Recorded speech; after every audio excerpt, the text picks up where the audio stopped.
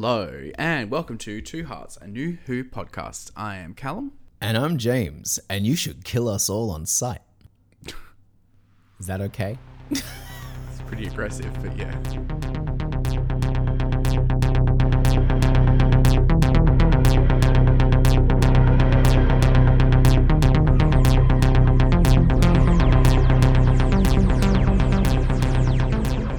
And every fortnight and or month here on Two Hearts, we take a look another episode from the Doctor Who revival. And today, it's hold on to your fezzes because things are gonna get very wibbly wobbly, timey wimey with the opening two-parter of season 6, The Impossible Astronaut and Day of the Moon. As always, just a quick reminder that you can find us on Twitter, Facebook, and Instagram at Two Hearts Pod. That's to the number 2, or you can email us at twoheartspodcast@gmail.com. That's to the word 2 to have your thoughts and feelings shared on the show. Callum, happy 2023. Welcome to a new year.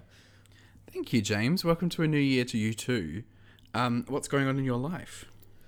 Well, so much is happening. No, I mean, pretty much the same things that are happening. I think the last time we talked when we did the trailer reaction, but like, Callum's moving to Sydney. I'm attempting to move to Sydney.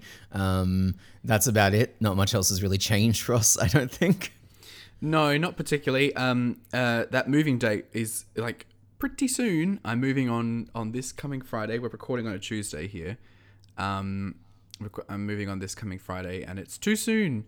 It's all too soon. But I am excited to start my new job. I'm excited for James to come over eventually. Yes. Hire me someone in Sydney. Yeah, please get James a job. He needs to come. He needs to be there already. Not that I'm unemployed. I realized how that sounded on the ear, but I have a job now. I would just like a different job in Sydney. Exactly. So yeah, we're two boys. Hey, we're two boys recording the first of our episodes for 2023. First of many, we hope. And like, we're so organic about it. This is really flowing really well. We're off to a great start. I will say, just as a fun bit of trivia for anyone listening along at home, the other night, Callum and I sort of sat down and did a sort of like a plan for what the next, I think up to episode 100-ish would look like for our podcast, basically. And we figured out, 1, it's going to take a fair bit of time, but 2, assuming a lot of different factors, which will never happen, so this isn't going to happen, but if we were to stick to the correct timeline, episode 100 of our podcast would have been Hellbent. Yeah. And that is exceptional. Like, that is just phenomenal for James, but it's not going to happen. It unfortunately won't happen because eventually we'll fall back and we've got a new series of Doctor Who coming. We've got the specials in November this year. That will just throw everything out. We could actually just fuck the numbering ourselves to make it happen. We run this show, James. We do. But like, the reason why I had such a reaction to that moment is because like it was going to organically fall that way. Because if it happens organically, like, that's beautiful. If we have to force it, it's not as fun.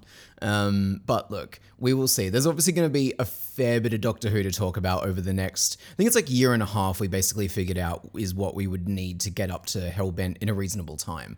And within that year and a half, we're going to get so much new Matt Smith content, hopefully some Ncuti Gatwa content. So it's going to be, like, this is a very exciting year, I think, to be doing a Doctor Who podcast. I think we're in a good place with our recap. We're coming up on a very interesting series here with Series 6. And the future of the show is arguably the biggest it's been for a while. And so, I guess, like, just generally, it's an exciting time to be doing this. It is an exciting time to be doing this. And it's also quite, it's nice that we don't actually have any news to talk about this time, because there's going to be so much news to talk about, I'm sure, in the coming months. Exactly right. I will say 3 hours ago, startefacts.com has posted the headline, "If you hate Doctor Who's Matt Smith era, here are 3 reasons to reconsider." I don't know what those reasons are. I'm not going to click on that link. But true. You shouldn't hate Matt Smith's era. And I think we're going to have a bit of a conversation today about maybe why. Reasons 1, 2, and 3 should be Jenna Louise Coleman. Well, oh gosh. Oh, I can't talk about Clara yet. I'll get too excited. No, but we are here to talk. We're jumping the gun because we're here to talk about another Impossible Girl. Moffat does love his impossibles. There's an Impossible Astronaut. There's an Impossible River Song. And this joke has no legs, so I'm just going to stop it. No, none at all. None at all. You are peddling for dear life. So I think that's probably the best possible place for us to transition into our conversation about the Impossible Astronaut and Day of the Moon. You have to do this, and you can't ask why. My life in your hands. What the hell is that? You just saw one of the creatures we're fighting. Describe it to me. I can't. No, neither can I.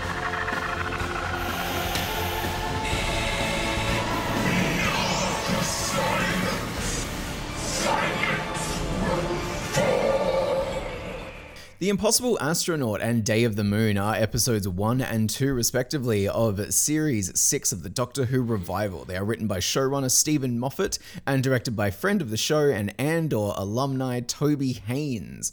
Callum, this is a lot of plot for me to condense into 60 seconds-ish, so let's give it a shot.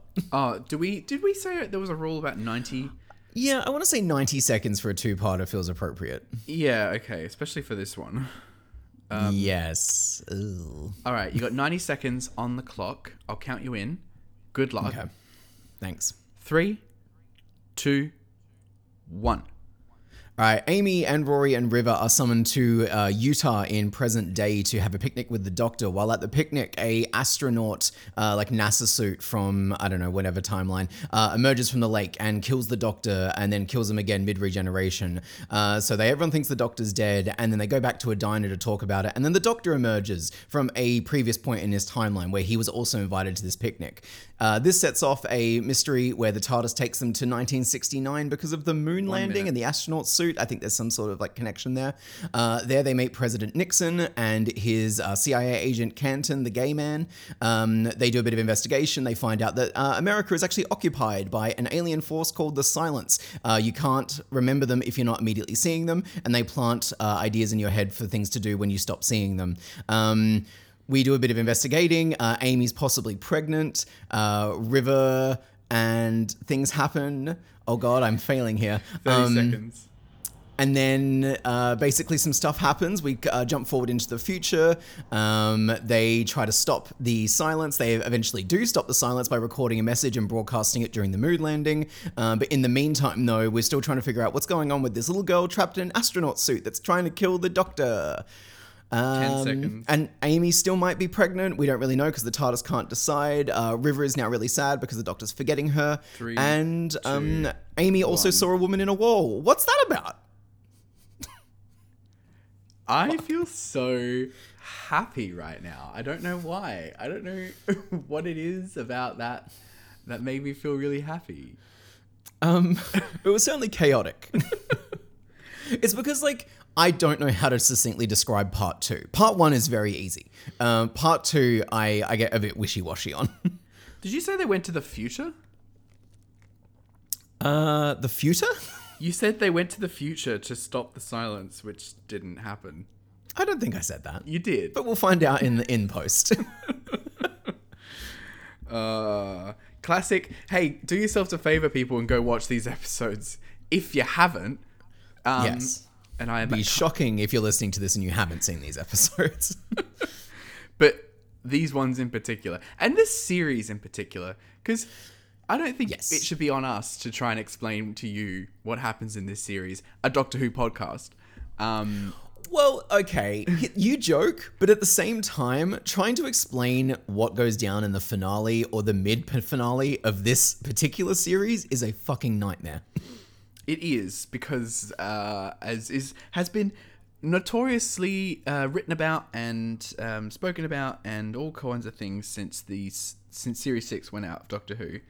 It's probably the most dense, layered, convoluted, confusing, messy, arc. fun. Yeah. No. I'm not saying these words with any with a connotation. Yeah, exactly. Negativity. When we say messy, we don't mean it with malintent. Like it is just, it's very messy. It's the most involved arc I reckon the show has ever attempted. Even more than Flux somehow, because Yes. like Flux was not really an arc. Ooh. Oh, we can't talk about Flux. No, we seriously can't keep talking about Flux. Yeah, so look, we've got a two-parter opening a season, which I think both of us learnt semi-recently is this is the first time this has happened since the 80s, right? Yeah, 1985 for Attack of the Cybermen, which was the first story of Colin Baker's first and, well, I was going to say only series. He did 2 series, but this is his first. That was his only proper series as the Doctor, because Trial of the Time Lord is more of a Flux kind of season. Yep.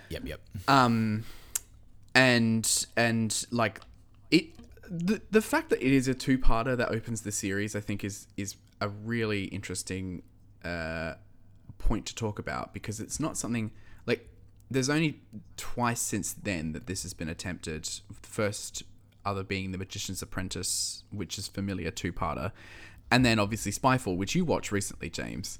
Well, I certainly watched the first half of part 1. Fair enough. Yeah, we can talk about the Spyfall comparisons later. There's actually a fair bit of shared DNA between that opening and this opening. But yes, it is. I think you're right. It's the thing to talk about here, because in a lot of ways it feels like the thesis statement or like the tone setter for Series 6, because this is arguably one of the biggest productions, right? Well, this was probably the biggest production they'd had up until this point. Yeah, that is definitely the intention. Like, Series 6 was definitely a go big or go home kind of vibe to it, for better or worse.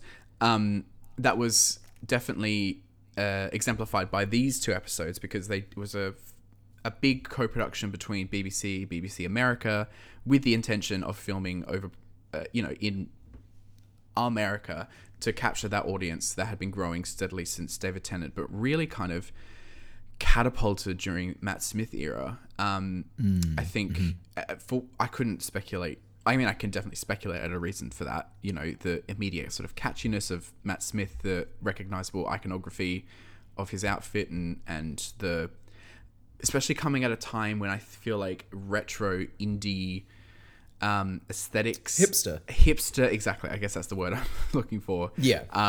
Was definitely the vibe, the norm, in vogue. And so it was kind of a perfect storm for the show to take off in a big way in America. And so, ergo, these episodes come about. But opening also as a 2-parter, it is really exciting. It captures the episode. Hang on, just start that thought again. It captures the attention of the audience much better. Well, not much better, but it's a way to grab your audience and get them set in for the long haul. And it is a long haul. Yes, that's it. Like this, it's ironic, right? That like this season opens with like a crowd pleasing big 2-parter that's trading on like a lot of very like established iconography, like the Americana, the aliens, the Greys, like the government mystery. Like there's so much going on here to, like you said, capture audience attention and general audience attention as well. And then to turn all of that attention into what Series 6 becomes, which is one of the, like we said, the more convoluted, timey-wimey, incomprehensible, impenetrable Doctor Who series. There's a fascinating tension there, and I don't know if it was intentional or not, but it's fun. It is. It absolutely is, and I think that definitely it was intentional in a very British way. I almost feel like it's the opposite of when like American shows depict. Intentionally so, American shows depict like Britain and Australia as like just the like Big Ben is within walking distance of Stonehenge, is within walking distance of the cliffs of Dover. You know, like everything is like like just a tourist town. The same with Australia, and I love that this episode, like for instance, the episode opens with Amy and Rory going to America, right, to meet the Doctor, and they get a school bus into the middle of the desert. A big yellow school bus, and the Doctor's there on he's got a Stetson, and he's on a big, I don't know, a big American kind of car. And it's like all of these things wouldn't be here, but this is Doctor Who, and this is Doctor Who doing Americana, and of course they would be. And then of course they go to an American diner that is like got Elvis and Marilyn Monroe in it, and like I do love that particular like Americanness of this episode, and how it both revels in and rejects those aesthetics. Yes, agreed. It's also, and I've just realized this now as we're talking about it, but like it's such a running in the opposite direction of the way that Series 5 opened in like a quaint British town, you know? Totally. Like we're so far over the rainbow here, which, you know, is great. Like I think that you and I, you know, I think you and I have sort of diverging opinions on what is and isn't successful in this two-parter, but I think we both generally, as a broad feeling, the scale and the scope of what this one pulls off, even just aesthetically and tonally, I think is very successful for both of us, right? I would agree so, and I think that it also picked the right time in which, because obviously it's Doctor Who, you can go anywhere in space and time, and I know that Moffat definitely like went through a few different iterations of the story, knowing that it was starting from, I'm going to do America. And so there were other like places in America, like, you know, obviously New York or Mount Rushmore, Niagara Falls, or areas that they could have done. And then I think it's important and good for Doctor Who that they went with Area 51, Utah, you know, Monument Valley. Like those are, and 1969 and NASA in particular, because like, they are the kind of like pivotal elements of America that are grandiose and that speak to, you know, the power of that country in a way that maybe those other things don't do as powerfully in a story which is about power, which is about... Exactly right, yeah. You can see it like you said at the top there with like the choice of car that he's laying on, like Nixon being there. Like you're right, it's these sort of like iconography points that correctly or incorrectly do exemplify the kind of American exceptionalism, kind of tone and like the space race, and like it's a very intelligent use of aesthetic and cultural iconography and locations, like you said as well. So yeah, definitely. And also it just looks $1 million. Like it does. The money My is God. there. Exactly. I think one of the first things I noted here, so like towards the beginning of the episode, the Doctor and the companions are having like a picnic together, and then the astronaut sort of appears in the lake, and it's all very like steady cam, like it's all like beautiful tracking shots and very put together as a visual. And then once the Doctor gets shot by the astronaut, Amy starts to run forward and it shifts into like a handycam shake almost. And I'm sure it was done in post effect, whatever. But like just the amount of attention that is being paid to aesthetics here and aesthetics as tone here, I think is, again, Toby Haynes is like a very good director. You know, I do think that I'm glad that this dude is here doing this one, because you need someone who understands scope, but also how to pair that with the intimacy of what this story needs in those moments. And just, you know, in that first like 10 minutes, you're already off to the races with like, even if subconsciously the audience goes, I'm watching a more expensive version of Doctor Who now. And I think that's really cool.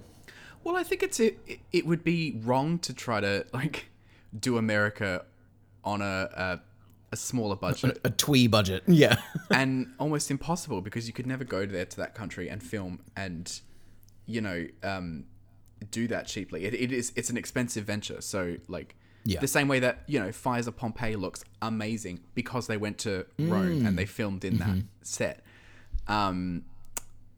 The money was just it's just there, and yeah, but definitely a director like Toby Haynes is someone, you know, who can carry that off with aplomb. I don't know if he did any other Doctor Who's after this one, but that's such a shame. You know, I could definitely see them getting him back now in a post Andor world. I could definitely see them being like, hey, do you want to come back and do a Doctor Who? Well, there was some talk I saw on Twitter about an old established Doctor Who director coming back. Really? So just keep that one in your... Well. Well. Anyway, yeah, so looks $1 million. America, great. I would also say, like, and this is something I think we'll get into in more detail in another part of this episode that we want to touch on. But there is this, like, cool line that it draws in how it, like, Moffat is, like, he's, like, reveling in using all of these images. He's pulling from, you know, cowboys and what have you, to pull together this vision of, like, 1969 America. The White House, that was the other thing as well, because he's a big fan of the West Wing, and so he was like, I've got to have scenes set in the Oval Office. That's very cute. It's really cool. Yeah, cute. Mrs. Robinson, you know, referencing The Graduate, like all these things. And also has a nice, it's small, but like a nice little snarky kind of take on America and politics as well. Like, obviously the fact, like, historically Richard Nixon was the president at this time, but they don't let it, you know, go away without mentioning, you know, look out for David Frost, I think his name is. You know, referencing Watergate and the corruptness of that figure. And there was, God, I should have a copy of the script open in front of me. But there is a line where the silence is taunting Canton. He's like, you know, you can't kill me with any weapons. And then Canton pulls out a gun and he shoots him. He's like, welcome to America. Yes, exactly. And that particular... sorry, you were going to say something. No, I do. I just, because you mentioned the gun thing, I'll let you finish your point first, because I think that the Americanisms and the gun stuff, I think, is something we both want to talk about, and this is probably the best time to do it. Well, yeah, I was just going to say that this episode engages with gun violence consciously or unconsciously, I'm not sure, but definitely it's there. And I think this is the episode in which you would do it. When I say unconsciously, I guess that we're referring to the final shootout ending of this episode, where River... But I mean, it's also... I just want to say, like, it's also in the beginning of the episode as well, where River pulls out a revolver and starts firing off into the lake. And, like, also, the first episode ends with Amy shooting a child. Like, that's true. It's there. It's just... Actually, that's very true. Clumsy. Yeah, right? Like, it's odd, isn't it? Because... You know, and I think when they first show up in the White House, like all the White House guards like pointing their guns at the doctor. I think he's like, he's talking to River, who's back in the TARDIS. He's like, it's fine, they're not going to shoot. She's like, they're American, and he immediately is like, oh, whoa, actually, and like, Moffat knows what he's doing, right? But then, like you're about to say, by the time we get to the finale, it does this thing that I find Doctor Who generally does, which is that, like, it has this kind of like fetishization of government power and weapons, right? I think so. And it's funny, I completely forgot about the ending of The Impossible Planet. You're right, that Amy, you know, pulls out a gun and shoots a child. Who that child is, we don't know. Shoots her in the face. Fucking hell. But I remember it was something with The End of Time, where Russell was talking about that ending, which also has the Doctor wielding a gun. And he said something to the effect of, like, I could have made it, you know, a spacey, wacy laser, or I could have done XYZ thing. But the immediateness and the effectiveness of a gun, and also using that to shoot a device to end the episode, feels a lot more satisfying than any of those sci-fi terms you could come up with. Which, that I have different feelings about that anyway, but I do think that the essential principle of what he's saying is correct. And it's the same here, especially with that cliffhanger of the immediacy, the where that leaves the audience of a character you love shooting a gun is really effective. But to what end? And exactly, when it comes to that shootout at the end, I mean, that's proper cowboys and Indians with no thought or anything. Yes. I just said cowboys and Indians, you know? Yeah. That's really shitty. I know exactly what you mean, though. Yeah. Yeah. It's also interesting that Matt Smith is wielding his sonic screwdriver like a gun, where I think that previously he had made it intentionally not done that, so that it couldn't be interpreted as a weapon of any kind. It's just, it's very funny how these episodes do engage with those tropes in certain scenes unconsciously of like what. Yeah. I think it's too sporadic and unfocused for it to have been conscious. And I think this is... So, you mentioned before that I watched a bit of Spyfall, and Spyfall is an episode that, even some... however many years later, like quite a bit of time after this one, right? And with a Doctor that is so specifically and vocally anti-gun in the way that Jodie's Doctor is. And that episode is immediately fetishizing guns and black suit CIA or MI6 agents, and it's that same thing that James Bond it's stuff. it's that core tension with Doctor Who is that it's British and smarmy enough to critique America's obsession with these things, but not smart enough to not fall into those traps itself. And it's because these things do look inherently cool, quote unquote, right? And it wants to ape more legitimate, cool TV language. It's something that goes back so far as well, because in the classic series they always, I think this is something that largely Tom Baker tried to establish, which is that the Doctor was a non-violent character and so used other means. They never shot people, they never touched a gun. But then you have someone like John Pertwee who's into karate and is a James Bond figure, and would pick up a gun and use it, would have no issue with that. Or they use a non-confrontational form of Aikido, I think. The show constantly flips back and forth on how the Doctor engaged with the guns. And in the 1980s, when it became very, very violent, the Doctor is constantly picking up guns and using them to kill his enemies. It's this, it's that constant tension, and there isn't an answer or a fix to it per se, but it's this constant tension between wanting to do a non-interventionist, pacifist character, and also have cool moments where they pick up a gun and have an active role. And it's the active thing in particular that is the tension, because the Doctor needs to be an active figure. They're the main character, they're the hero. But in adventure narratives, that does involve weapons. It's bigger than we can get into. It's a small part of this episode overall.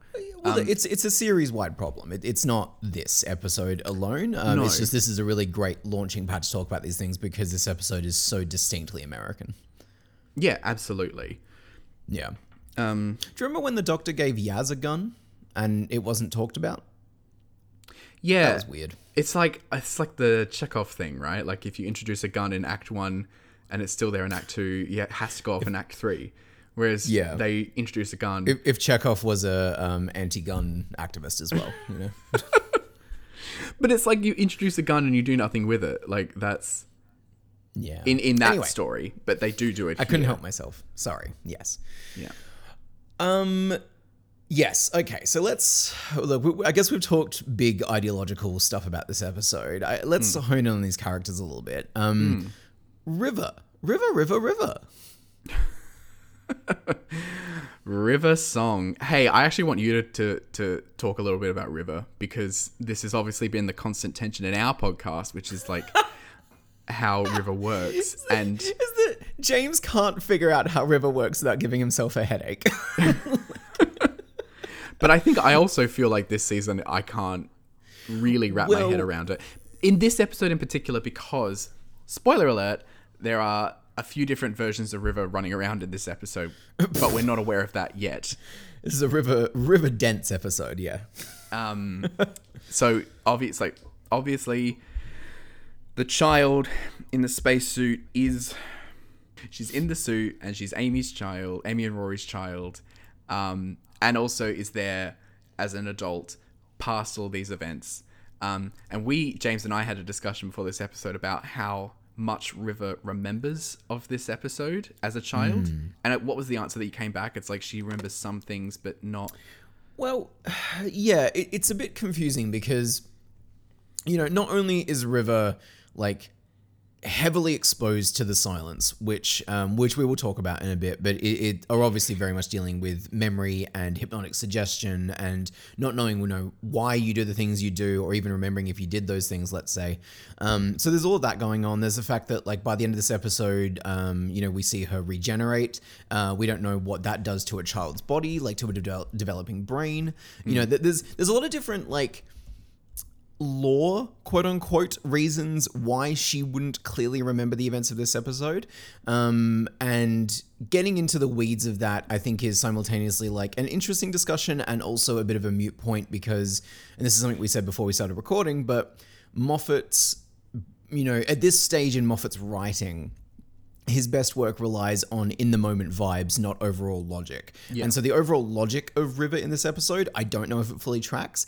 In the moment, though, this is a fucking banger episode for Alex Kingston. Like, real good River stuff happening here. It really, really is. And she gets if we can just talk about individual moments, she gets some fantastic scenes. And the one I actually want to start with is her last scene in this episode. Because in the two-parter, I should say, because it is just such a small and effective way of really hitting home the essential problem of River Song. Not of River Song, but of the River and the Doctor and their relationship. So the episode ends with River and the Doctor, Doctor dropping her off back at prison, and she's like, are you just going to leave it at that? And he's like, what are you talking about? She says, oh, shut up, and pulls him in for a kiss. And it is the first time they've kissed. And it's so funny to me because at the time I was like, oh, they've kissed millions of times. But no, you just assume that they have because it implies because so they're heavily. flirting all the time and yeah. Exactly. And then she's like, you're acting like you've never done that. And he said, we haven't. And you see on her face this like, like this is... I am reaching the end of my time with this character. The essential tragedy of these two people who, like, I think River describes it as they're moving in opposite directions, but it really is more like they are just meeting at different points in their life and never quite at the same, like, never sequentially for either of them. Yes. And just, you can talk about this, you can talk about the mechanics of the story, how it all works, what it where River is at different points, but just like how that would feel, I think, is perfectly encapsulated by that moment. Yes, I agree. The logic still, I literally cannot make my brain understand it. I've tried so many times, listeners. It's a point of contention for us, but the emotion of it, again, the Moffatism, exceptional. I think that scene at the end there is very much in conversation with a scene that happens in the first episode, which I think you and I have a pretty big conversation point to talk about here. Now, we rarely do this, but I am just going to full on read a paragraph of quote here from the episode because it matters for what we need to talk about. So basically, there's a scene where River is lockpicking a door. Her and Rory are hanging out.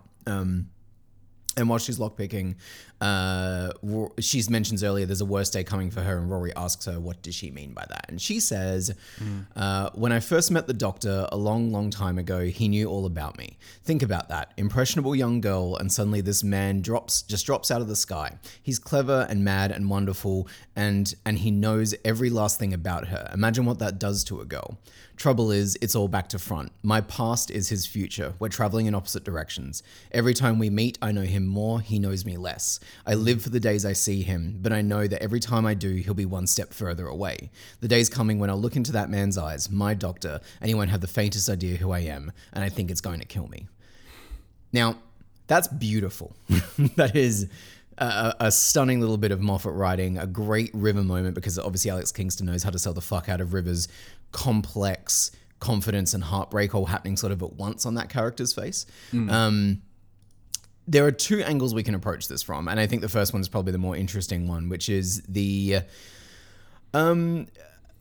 Moffat's women problem, let's say.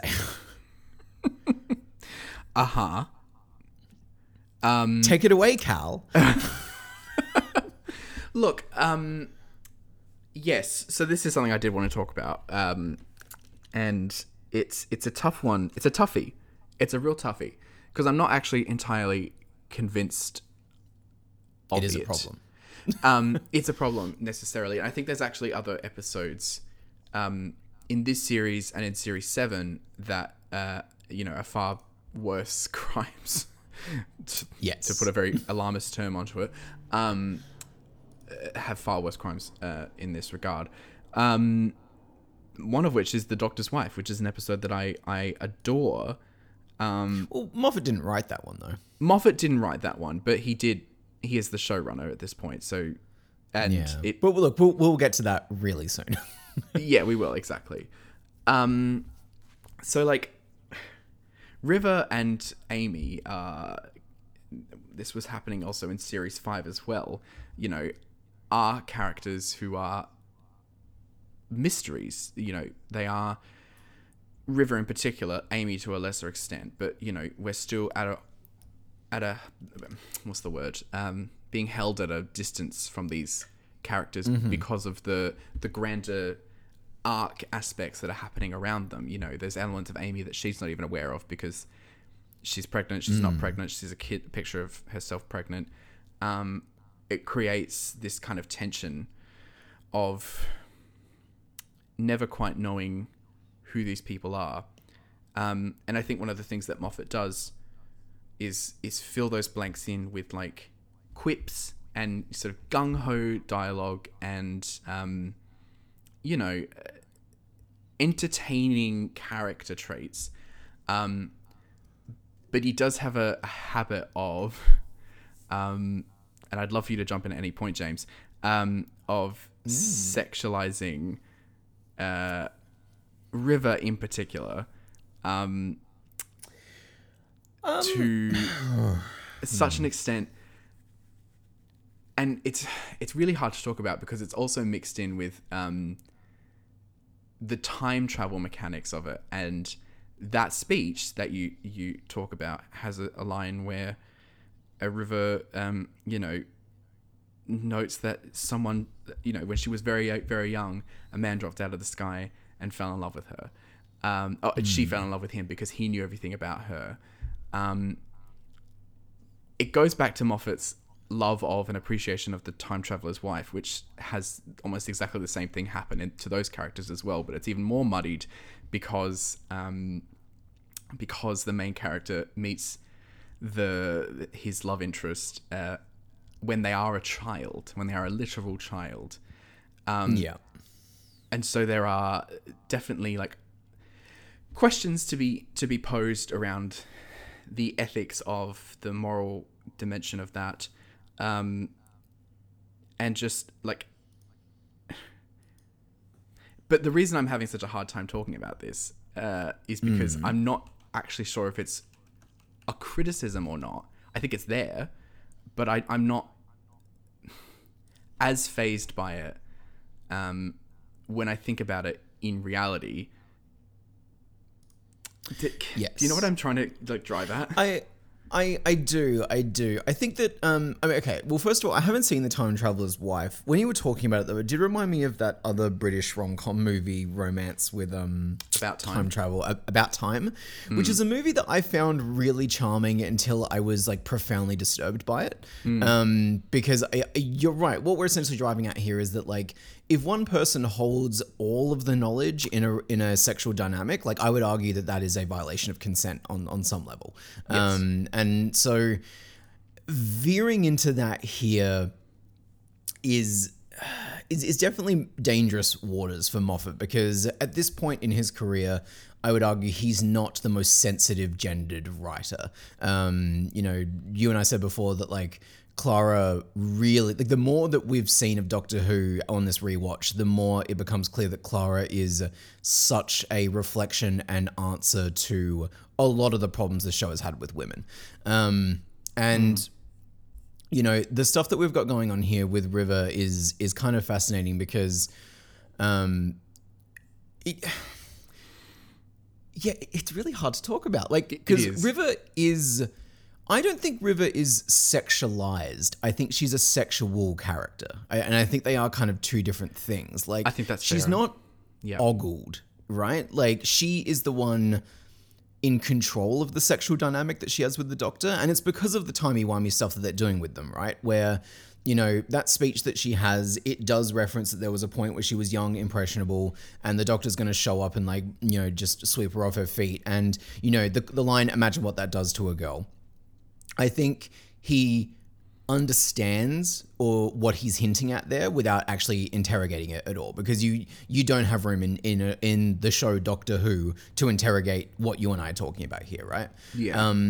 But by the same token, when we spend time with River, it's Alex Kingston, who is this like physical force of nature. She's older than the Doctor in this incarnation as well. And she is always the one driving the romance, the intimacy. She has all the knowledge. She's the one that's dropped out of the sky and knows everything about this, you know, impressionable, occasionally naive character that we'd spend time with.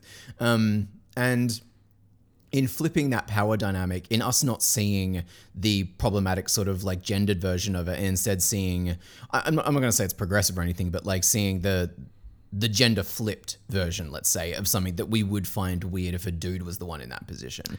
I think it does shift it somewhat, right? Because the traditional power dynamics that we're used to sort of projecting onto these things based on real world experiences don't apply as cleanly anymore. And I think that is interesting. I'm not comfortable saying good or bad here, right? Because at the end of the day, it's Doctor Who. I don't think it's particularly trying to do anything like offensive here. I think it stumbles into some stuff, obviously. But just interesting. Just River is mechanically and politically and socially a very interesting character to talk about. She is. And, you know, I think that also part of this discussion encapsulates like, and what became very interesting when Matt Smith was cast was like the age difference between them and River as a, you know, an older woman. A Mrs. Robinson. A Mrs. Robinson type. Yeah, like, God, like, that doesn't help. But, you know, River is, like, let's just look at what she is on paper. She's this confident, independent, older character, the type of which you don't really get to see a lot of. No, you don't. It is rare, and so I do want to hold on to that character, and I love that character. I love River a lot. I definitely think that the timey-wimey-ness sometimes doesn't serve her character especially well. I much prefer the version of this character when she just drops into stories and is there for an adventure and then, you know, flies away again. And because so much of this season is focused on her arc, witnessing her in and out of time and in different bodies as well, all of that stuff just kind of bubbles to the forefront. It does. Yeah. And I also think that there are other episodes where it's even worse. Anyone heard of Let's Kill Hitler, for instance? We'll get to Let's Kill Hitler. That has to be its own conversation. We can't do that possibly today. Oh, God, I do want to say, yeah. Yeah. Alex Kingston was 48 when this episode released. So she would have been, 47 at the time of filming, approximately? Like, you're right. We don't see women of that age range in these roles very often. And, like, I do love River both in concept and execution because of this, right? Because she does get to be a competent, in control of both like her, she's super as smart as the Doctor, often outsmarts the Doctor, right? She plays in that morally grey area that the Doctor often refuses to, which again makes her more interesting.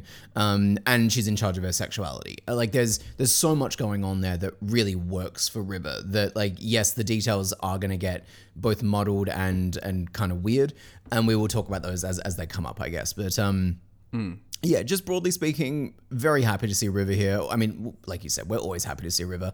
Timelines, sexism, all of it. You know? That's it. And I think, once we get to Wedding a River Song, hopefully we'll be able to untangle a bit more of like what's happening with River in this season and what, how it all works. Yes. But for this episode, it's another great outing for Alex Kingston, who does give it her all. She gives every scene that she's in just such gravitas. Yeah. The that moment where she's going to investigate a basement or tunnels basically, and the doctor's like, okay, well, be careful down there. She's like, oh, don't worry, I'm a screamer. And then she disappears out of the frame, and then from down in the tunnel here, now there's a spoiler for you. You love that moment. I think that is one of the fucking funniest jokes I've ever heard in Doctor Who, because like the whole like spoilers is so silly and so campy, and then to have it like so obviously turned into a sex joke, I love it. Like, and generally, like, there isn't room to talk about all the lines that I love. Half my notes were just quotes that I wrote down, but like, I love this Moffat script. Like, this is A+ Moffat writing. It's sharp, it's warm, it's sexy. It's excellent. It's really, really good. It's really good. And yeah. Yeah. Well, speaking of uncomfortable silences. That's a great segue, actually. I love that. Yeah, thank you. And I give myself points for that one, yeah. The silence. Fuck. After so much talk about them last season, building them up as a big threat, here they are finally, the silence. Here they are. And what an entrance, honestly. Outstanding. It's so funny that they never became... Well, I guess it's not so funny, but they didn't really ever become a big thing beyond They this. don't reach like the angels level, right? Like They don't. For some reason, they don't quite break through.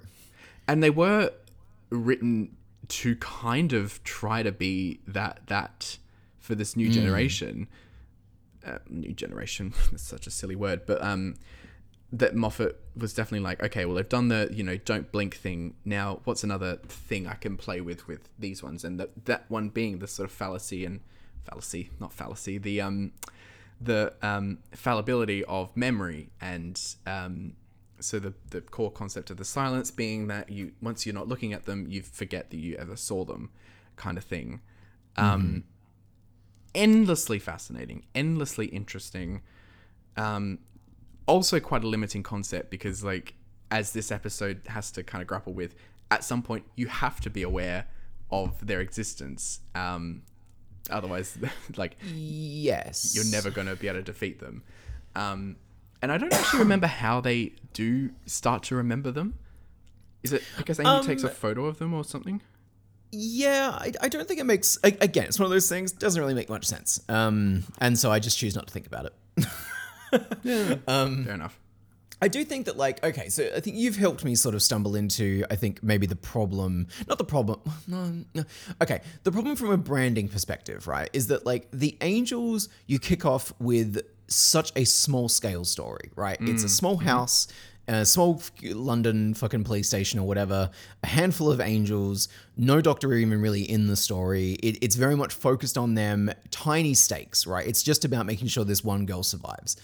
The problem with the silence is that you immediately jump to like Forest of the Dead or whatever that two-parter was called, right? Like it's the aliens, but you do aliens before Alien is sort of what it feels like here. And because the Silence are already this occupying, America controlling force in the world, you don't have anywhere to sort of go beyond this point with them.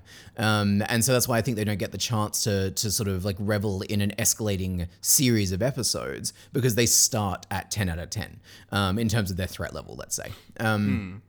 And so I do think just like practically, that's probably the problem that we run into here.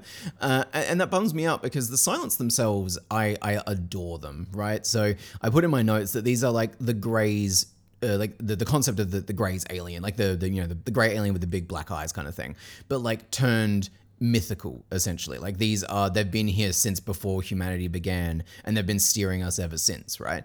And like, that is such a really creepy and cool concept. I'm pretty sure there's a line in the episode that says like, oh, they're all over the world or whatever. But like, I love the idea that it's just a uniquely America problem, that America has been this occupied place this entire time. And they've been, sort of turning this like kind of wild country in all these different directions. I just love them. Like, I think aesthetically, thematically, tonally, they're great.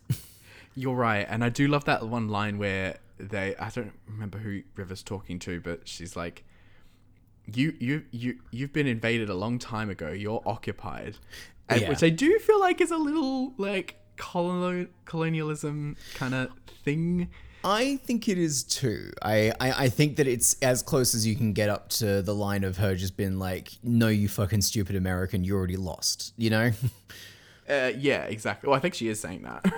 Well, yeah, but without, yeah, exactly. I do love that they resemble the alien greys. Like, I think everyone who has any interest in science fiction, can recall that classic image of the grey that was on. I don't remember the name of the book, but it was like very much that X-Files kind of. Yeah, like a very traditional looking alien, but Exactly. turned into kind of like, there's a bit of like the Harry Potter Dementors going on in there as well. The black suits are obviously a not at all subtle nod to the idea of like a covert government agency guiding the populace. It's all very on Front Street, but I think it works because, again, the execution is so strong. You know, like that scene where Amy has that interaction with the one in the bathroom and it kills that woman is horrifying. Back, honey? Back from what? Back from what?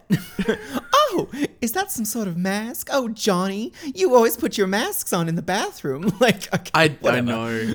I do love that She's she's great. like, is that a mask? Is it a Star Trek mask? It's like, Yeah. Star Trek. Okay, yeah, that's the other it's one. good. It's very sweet. It's very cute. The way that the silence kill people is like they zap electricity out of the air and blow people up, and like it's filmed in like slow motion, and like the lights are flickering, and there's this kind of like pulsing energy, like pushing Amy's hair back and stuff. It's so cinematic and it's so cool.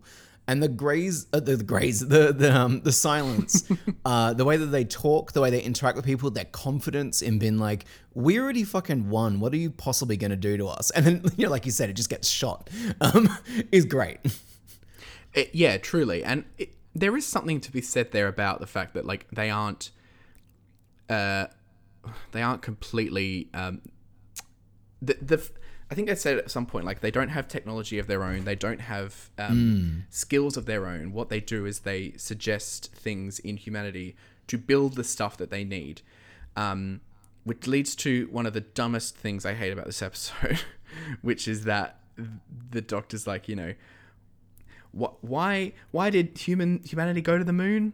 Because the Silence needed a spaceship, or the Silence needed a spacesuit. A spacesuit. That's right. And it's like. Which makes even less sense when you consider that they need the spacesuit for the River stuff, and River is tied to like one of the largest galaxy roaming organizations that the show's ever seen. Exactly. Like maybe they could just build a damn suit. I don't know.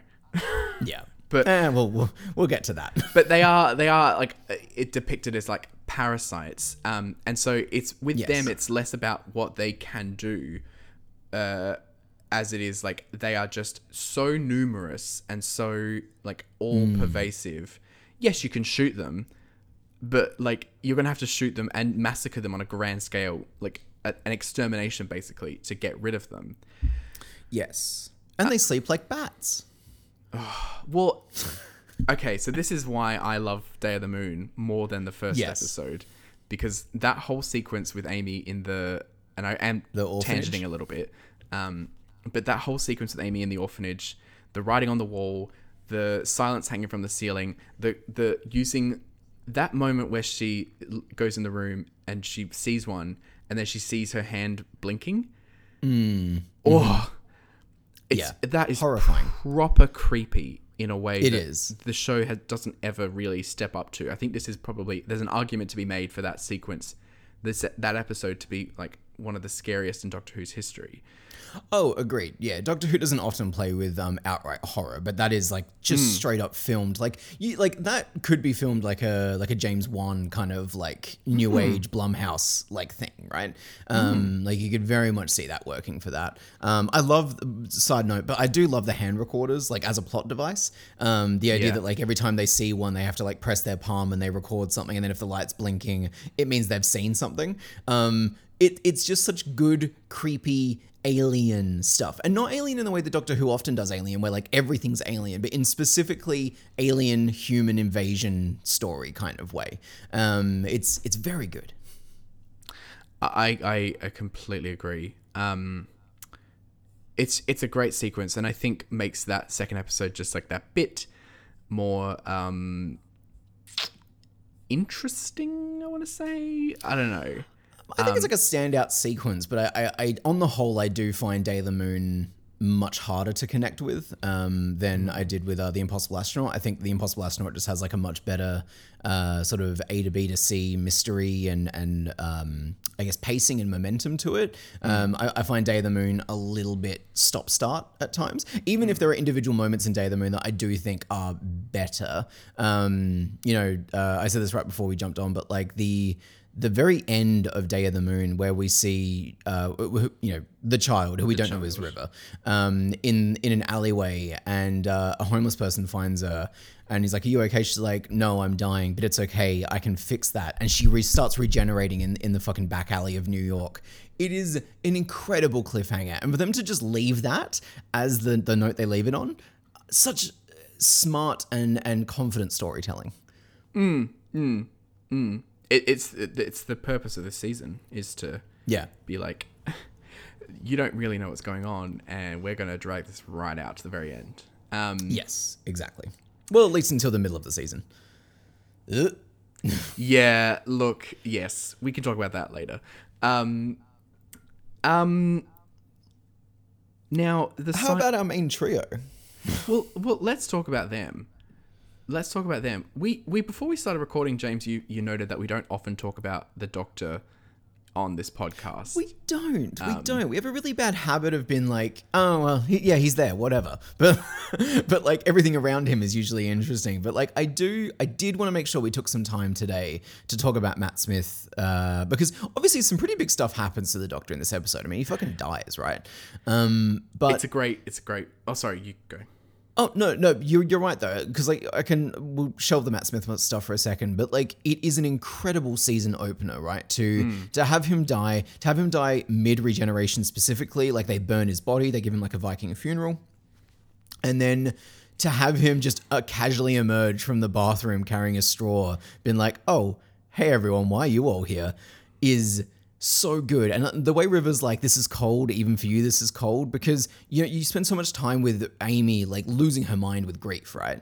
And then the way that this establishes some tension between, and look, I don't think that tension really lasts much beyond this episode, but for this episode, the way that the vibes are fully off between him and his companions, because they know he's going to die at some point in the future for real, and he can't know that stuff because he's meddling with his own timeline. It just makes for like a really good, like he's not the focal point of this episode, I would say, but it does center him in a way that I think is genuinely refreshing for this character, because he's on the back foot, right? He's a little bit naive at times almost. I put in my notes there's a moment where everyone's kind of looking at him with like deathly seriousness, and he's just being his like boyish self. And you get that like little pang where you're like, oh, you don't even know what's coming for you though. And to have that feeling of sympathy and fear for the Doctor again, after the Doctor has spent so long in this particular run of the not the reboot, you know what I'm saying, the revival, as this kind of like God figure, I think is a really effective first episode reframing of the character as someone who is actually fallible. Yeah, the fallibility of them is definitely something we don't see often enough. And it's, you say that there isn't much tension beyond this one episode, and there isn't, I suppose, but it does go into how their relationship sort of comes to be defined a little bit, which is, definitely consent and the dissemination of knowledge, because Amy and Rory and River know that the Doctor's going to die, and they don't tell him, but there's going to come a point where he does find out, and finds out that they've been lying to him. Actually, just before you move on, I do want to note on the point you've just brought up, right, in that everyone in that TARDIS, right, are keeping secrets in a certain direction, right? Yep. Like, River is hiding things from her parents, being Amy and Rory. The Doctor is hiding Amy's, like, weird influx pregnancy from her. Amy and everyone else is hiding the fact that he's going to die at some point in his future. Like, that's actually quite interesting, right? It is. It's a shame it never quite touches on. That's it. Like, It's subtext. It's not. Yeah. yeah, like it's never like we're all keeping secrets from one another, and that's bad. It's just. In fact, if that were happening in any relationship I was in, I'd be like, see ya. Yeah. But it's Doctor Who. And you're right. Yeah, that's exactly what I was going to say, which is that the Doctor is keeping, his knowledge of not only Amy's pregnancy, but like who Amy possibly is, a secret. Yeah. At this point, it's interesting. Yeah, exactly. Like, when does he start understanding what's happened to Amy? You know, we don't. Yeah. Well, we don't really know the answer to that. At least some point between this episode and the Rebel Flesh two-parter. Yeah. And then that also obviously extends into the next half of the series, because the Doctor's then aware and knows that he's going to die, but he doesn't. His companions don't know that he knows. So how much of his actions then are sort of driven by what that knowledge, and obviously definitely that leads right up into the finale. But the best moment is obviously that one scene where they're all in the TARDIS and he's like, Amy says, you have to trust us, and he can't ask why. You never ever see the Doctor, and I think that's what's so thrilling. I remember watching this episode the first time in 2011, was like seeing his companions become, for a Doctor, for an ultimate mastermind such as this Doctor as written under Moffat, to see them on the back foot. It's not something that ever really happens ever again. Yes, agreed. I'm glad you brought this up, because I did put this in my notes as well. But one, I'm just glad the episode slows down enough to let them spend some time in the TARDIS trying to figure out what's going to happen next, right? I always appreciate when Doctor Who allows time for those conversations. But specifically the way that, so they all get into the TARDIS and they're like, well, we're going to go to, 1969, space, blah, blah, blah. And he whirls up the TARDIS and he's like, oh yeah, she's coming in for a rough landing, 1969, so much going on, blah, blah, blah. He's like, but none of that matters because you're all going home now. And then he just like flops onto the couch with this kind of petulance, right? And the way it shifts from, like you said, he's the mastermind, and so him not being in control anymore obviously has a pretty adverse effect on his mood in that moment. And it shifts from I'm a grumpy child to outright hostility at a certain point. River, I think, says to him, like, look, you gotta trust us. And he has that line where he gets up so close to her face. He's like, I love a bad girl me, but trust you, seriously. Yeah. And like, it's the most angry Matt Smith has ever been in the role. And I do feel like this, just the jump from series 5 to series 6 for him as an actor here, like, he is so much more confident here. He's got this kind of like simmering, sexy, dangerous energy going on now.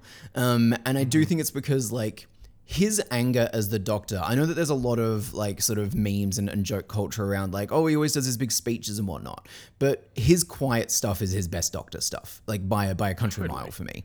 And you're right, just seeing him in this scene and seeing the power dynamic get reversed on him and his immediate reaction to that being anger and hostility, I think is very telling of where this character is in his journey. It is, and you're right in saying that his best moments are when he's quiet. Like, there's obviously the that great. It's when he's quiet and then he suddenly explodes, right? Is when you know that something is off, or something has really pissed this guy off. Which is used to great effect in the Good Man Goes to War. Yes. Yeah. Yep. Matt Smith. Look, I think that Matt Smith's best work is still yet to come, but he is great. He is really, really good playing this petulant, know-it-all, like, kind of version of this character who hasn't yet had a fall. He's exactly. He hasn't majorly fucked up yet. Exactly. The last season, and I can't think of a moment. Oh no, well that moment is also coming in this season, I suppose. But he's also, he's a very successful. He's like, he doesn't really have many defeats yet, and it's going to take. I'm struggling to sort of say it because I was about to jump to season 7, and I was like, no, rein it in, Callum. But yes, this version of the character is definitely it's riffing on David Tennant a lot, I think.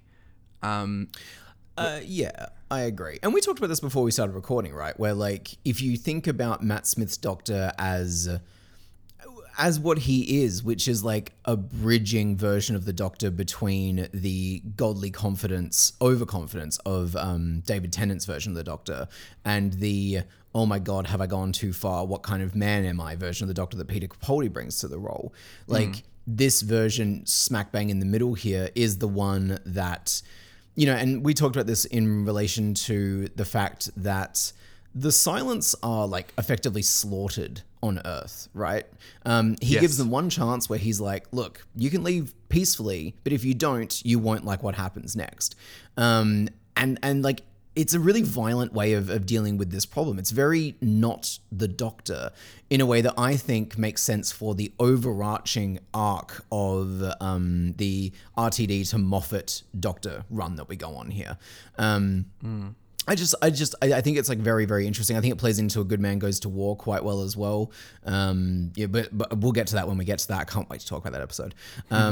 But yeah, like I think just to put a little capper on maybe our Doctor conversation here, like Matt Smith is just continually showing up for work, and I'm very excited to get more of a Series 6 wide understanding of this character, I think. Absolutely. And I think that the that moment you're alluding to, the device by which the Doctor defeats the enemy in this season, God, I'm not even sure if it fits this Doctor. I think it does, but it's so violent. Yes. That it really, I don't really know how I totally feel about it. I suppose it's a means to an end. And it's definitely like a classic Moffat thing of like, you know, what's their weakness? We're going to use it against them kind of ending. Yeah, it's satisfying in that sense. But yes, it is very specifically violent. It's just violent, and it's any time that a human sees a Silence from now on, they're going to kill them, like, and they'll never know, and they'll never know. But also, you know, justified violence against the oppressor. Like, you know, they are literally controlling their lives. But they don't know that they're doing it. This is the thing. Humanity. No, but the doesn't know. Silence. Oh, right. I see what you're saying. Like, yeah, it's like a latent. Yeah, like he essentially instills racism. Yeah. Or like speciesism. Yeah. Yes, silencism. I don't know. Yeah, exactly. Yes, no, you're right. It's interesting. Yeah. It is interesting, and obviously it doesn't grapple with it enough. And there's no room for it. To talk about it, it's not quite on the same level as... Well, it's the same level, I suppose, as the Doctor using race, you know? Or sexism. Or sexism in other episodes to defeat the enemy. But we'll get to those when we get to them. Or corporate factories.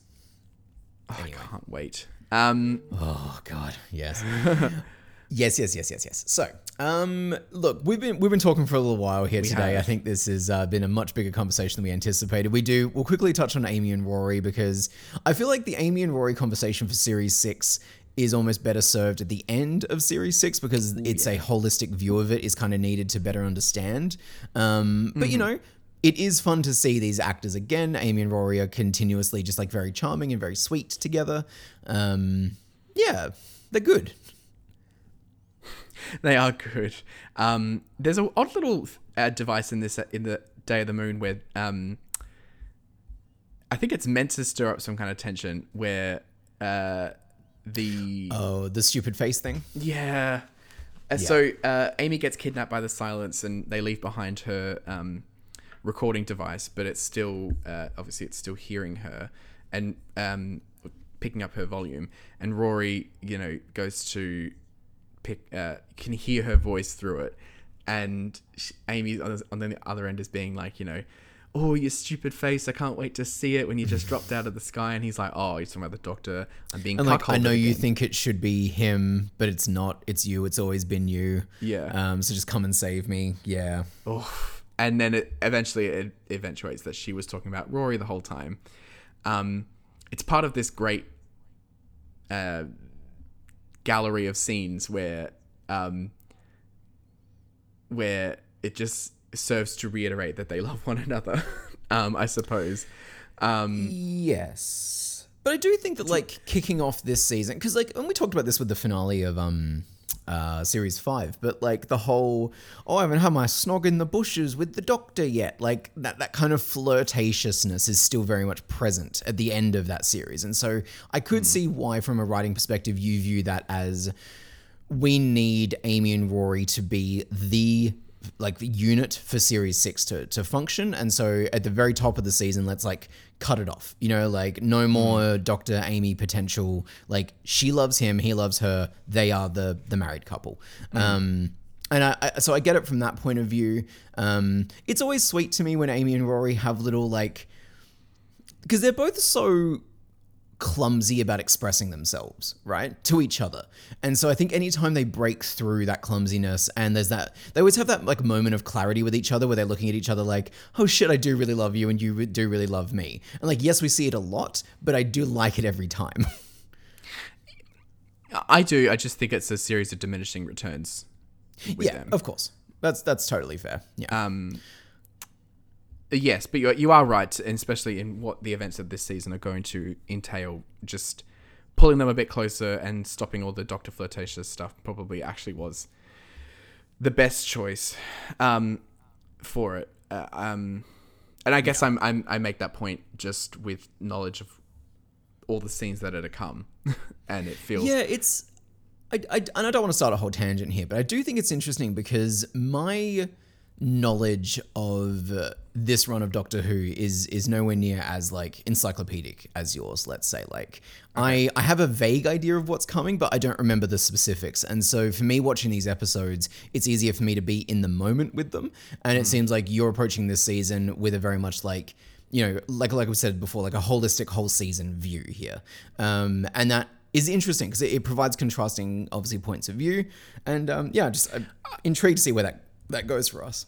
I just think it's impossible not to, especially in a season, for me at least, I need to think about where things are going to make sense of what's happening now. Do you know what I mean? Like these episodes... I do. These episodes, obviously they have to, and at the time they had to survive on just themselves because, you know, it was all about hinting towards a conclusion. But... Once you've reached the end of the series, I don't know, you kind of want everything to lock together neatly. And yeah, I guess that I know it doesn't means I'm trying not to think about it. Well, it does and it doesn't. We'll see that as it unfolds. We will. My one final note with, and look, I guess we can use this as a bit of a launching pad if there are any other random things you want to talk about with this episode. Just on the Amy front, you want to talk about why the orphanage section is so horrifying, right? It's not just the silence, is that we also get our first look at sort of one of the ongoing mysteries of this season. Instead of a crack in the wall, Amy now sees... like basically like a little sliding hole in reality open up and a woman observing her. And, you know, this woman like sort of like sees her, but doesn't see her at the same time. And so will she say like, oh, it's okay, I think she's just dreaming. And then the hole closes up again. And that like, you don't hear anything else about it at all. It's just gone. And like, it's so effectively creepy and mystery setting. And I love it. I love it. And I do want to note, because I know we're going to have to talk about this eventually, but I was watching, I think it's Horrible Holmes. I don't know, the Doctor Who YouTuber. I was watching his review of this episode. Harbo Holmes, that's it. And he was like, and Amy goes into the orphanage and through a hole in the wall sees the scariest thing you could imagine, a transphobe. And I fucking loved that joke. I think that's a great joke and probably the best way to talk about sort of that actress and what we're going to have to discuss eventually. But yeah, just I love that moment. Oh, I mean, yes, it is a great moment. That actress is a transphobe, a TERF, and, you know, actively antagonistic one as well. So we've said it. I think that the character is so slight and only appears a couple of times after, you know, in the show. Well, so. we can talk about her when she's relevant, like in sort of the two finales of this season, basically. Exactly. Are there any other sort of things you want to shout out about this two-parter? Well, we didn't really talk about Mark Canton. No, we didn't. His name's not Mark. Canton Everett Delaware the Third. Queer icon. Actual queer icon. Well, yeah, I guess that's the one thing I do want to touch on with this character. Like, the show... What I love about Doctor Who at this point is, like, we've got a really good core cast. You don't actually need any supporting characters, I suppose. But we do get two in this episode in the form of Canton and President Nixon. I don't know the actor who plays President Nixon, but I do love the recurring gag in the Day of the Moon where, like, the Doctor or someone's in a scrape and they're like, you know, call the president. And then and then he walks in and he's like, let everyone go away. Just let them do their thing. I think that's very funny. And it's Stuart Milligan is his name, by the way. Just shout out because it's a very camp performance. Is it camp? We can't just keep calling things camp, can we? I think I can call whatever I want camp. I think that's my purview. As gay people, we get to decide what's camp. Okay. All right. I'll let you do that. Yeah. It's camp. Why not? Yeah. That's my Richard Nixon. I think the moon's far enough. I don't, you fucking Republican piece of shit. But yes. So it's funny we never see Canton ever again, like, considering the It's a shame, isn't it? Because I do think he's actually a very good, like, character and foil to the team, right? Yeah, I agree. Yeah. And, you know, the fact that Canton is one of the only people who the Doctor calls to his death would imply that he's a more significant character. You would think so. But that's a tiny dig. Yeah, exactly. What's his name? Mark Sheppard delivers a great performance. I like his role in everything. He's just fun. He provides a good bit of, like, levity and again plays into the whole, like, he's American. He's got that, like, doctor, you know, kind of like shit going on. So yeah, it's a good bit of fun. I love it. Yeah. I don't think I really have anything else to talk about. Nope. That's it for me. Yeah, great. All right then. So Impossible Astronaut, what are you giving it? Impossibles is probably I was going to say 8 then. I was like, no, we don't do it like that. In 3 years in, we start doing number ratings instead. Yeah. Impossible Astronaut's probably like a B+, and Day of the Moon's an A- for me. Okay. I'm going to go Impossible Astronaut is an A+ for me. I think it's as close to perfect as a series opener could be. And Day of the Moon, I'll say B+, let's say. It's interesting that we have, like, significant enough differences in our takes on these episodes, and yet we're both really high on them.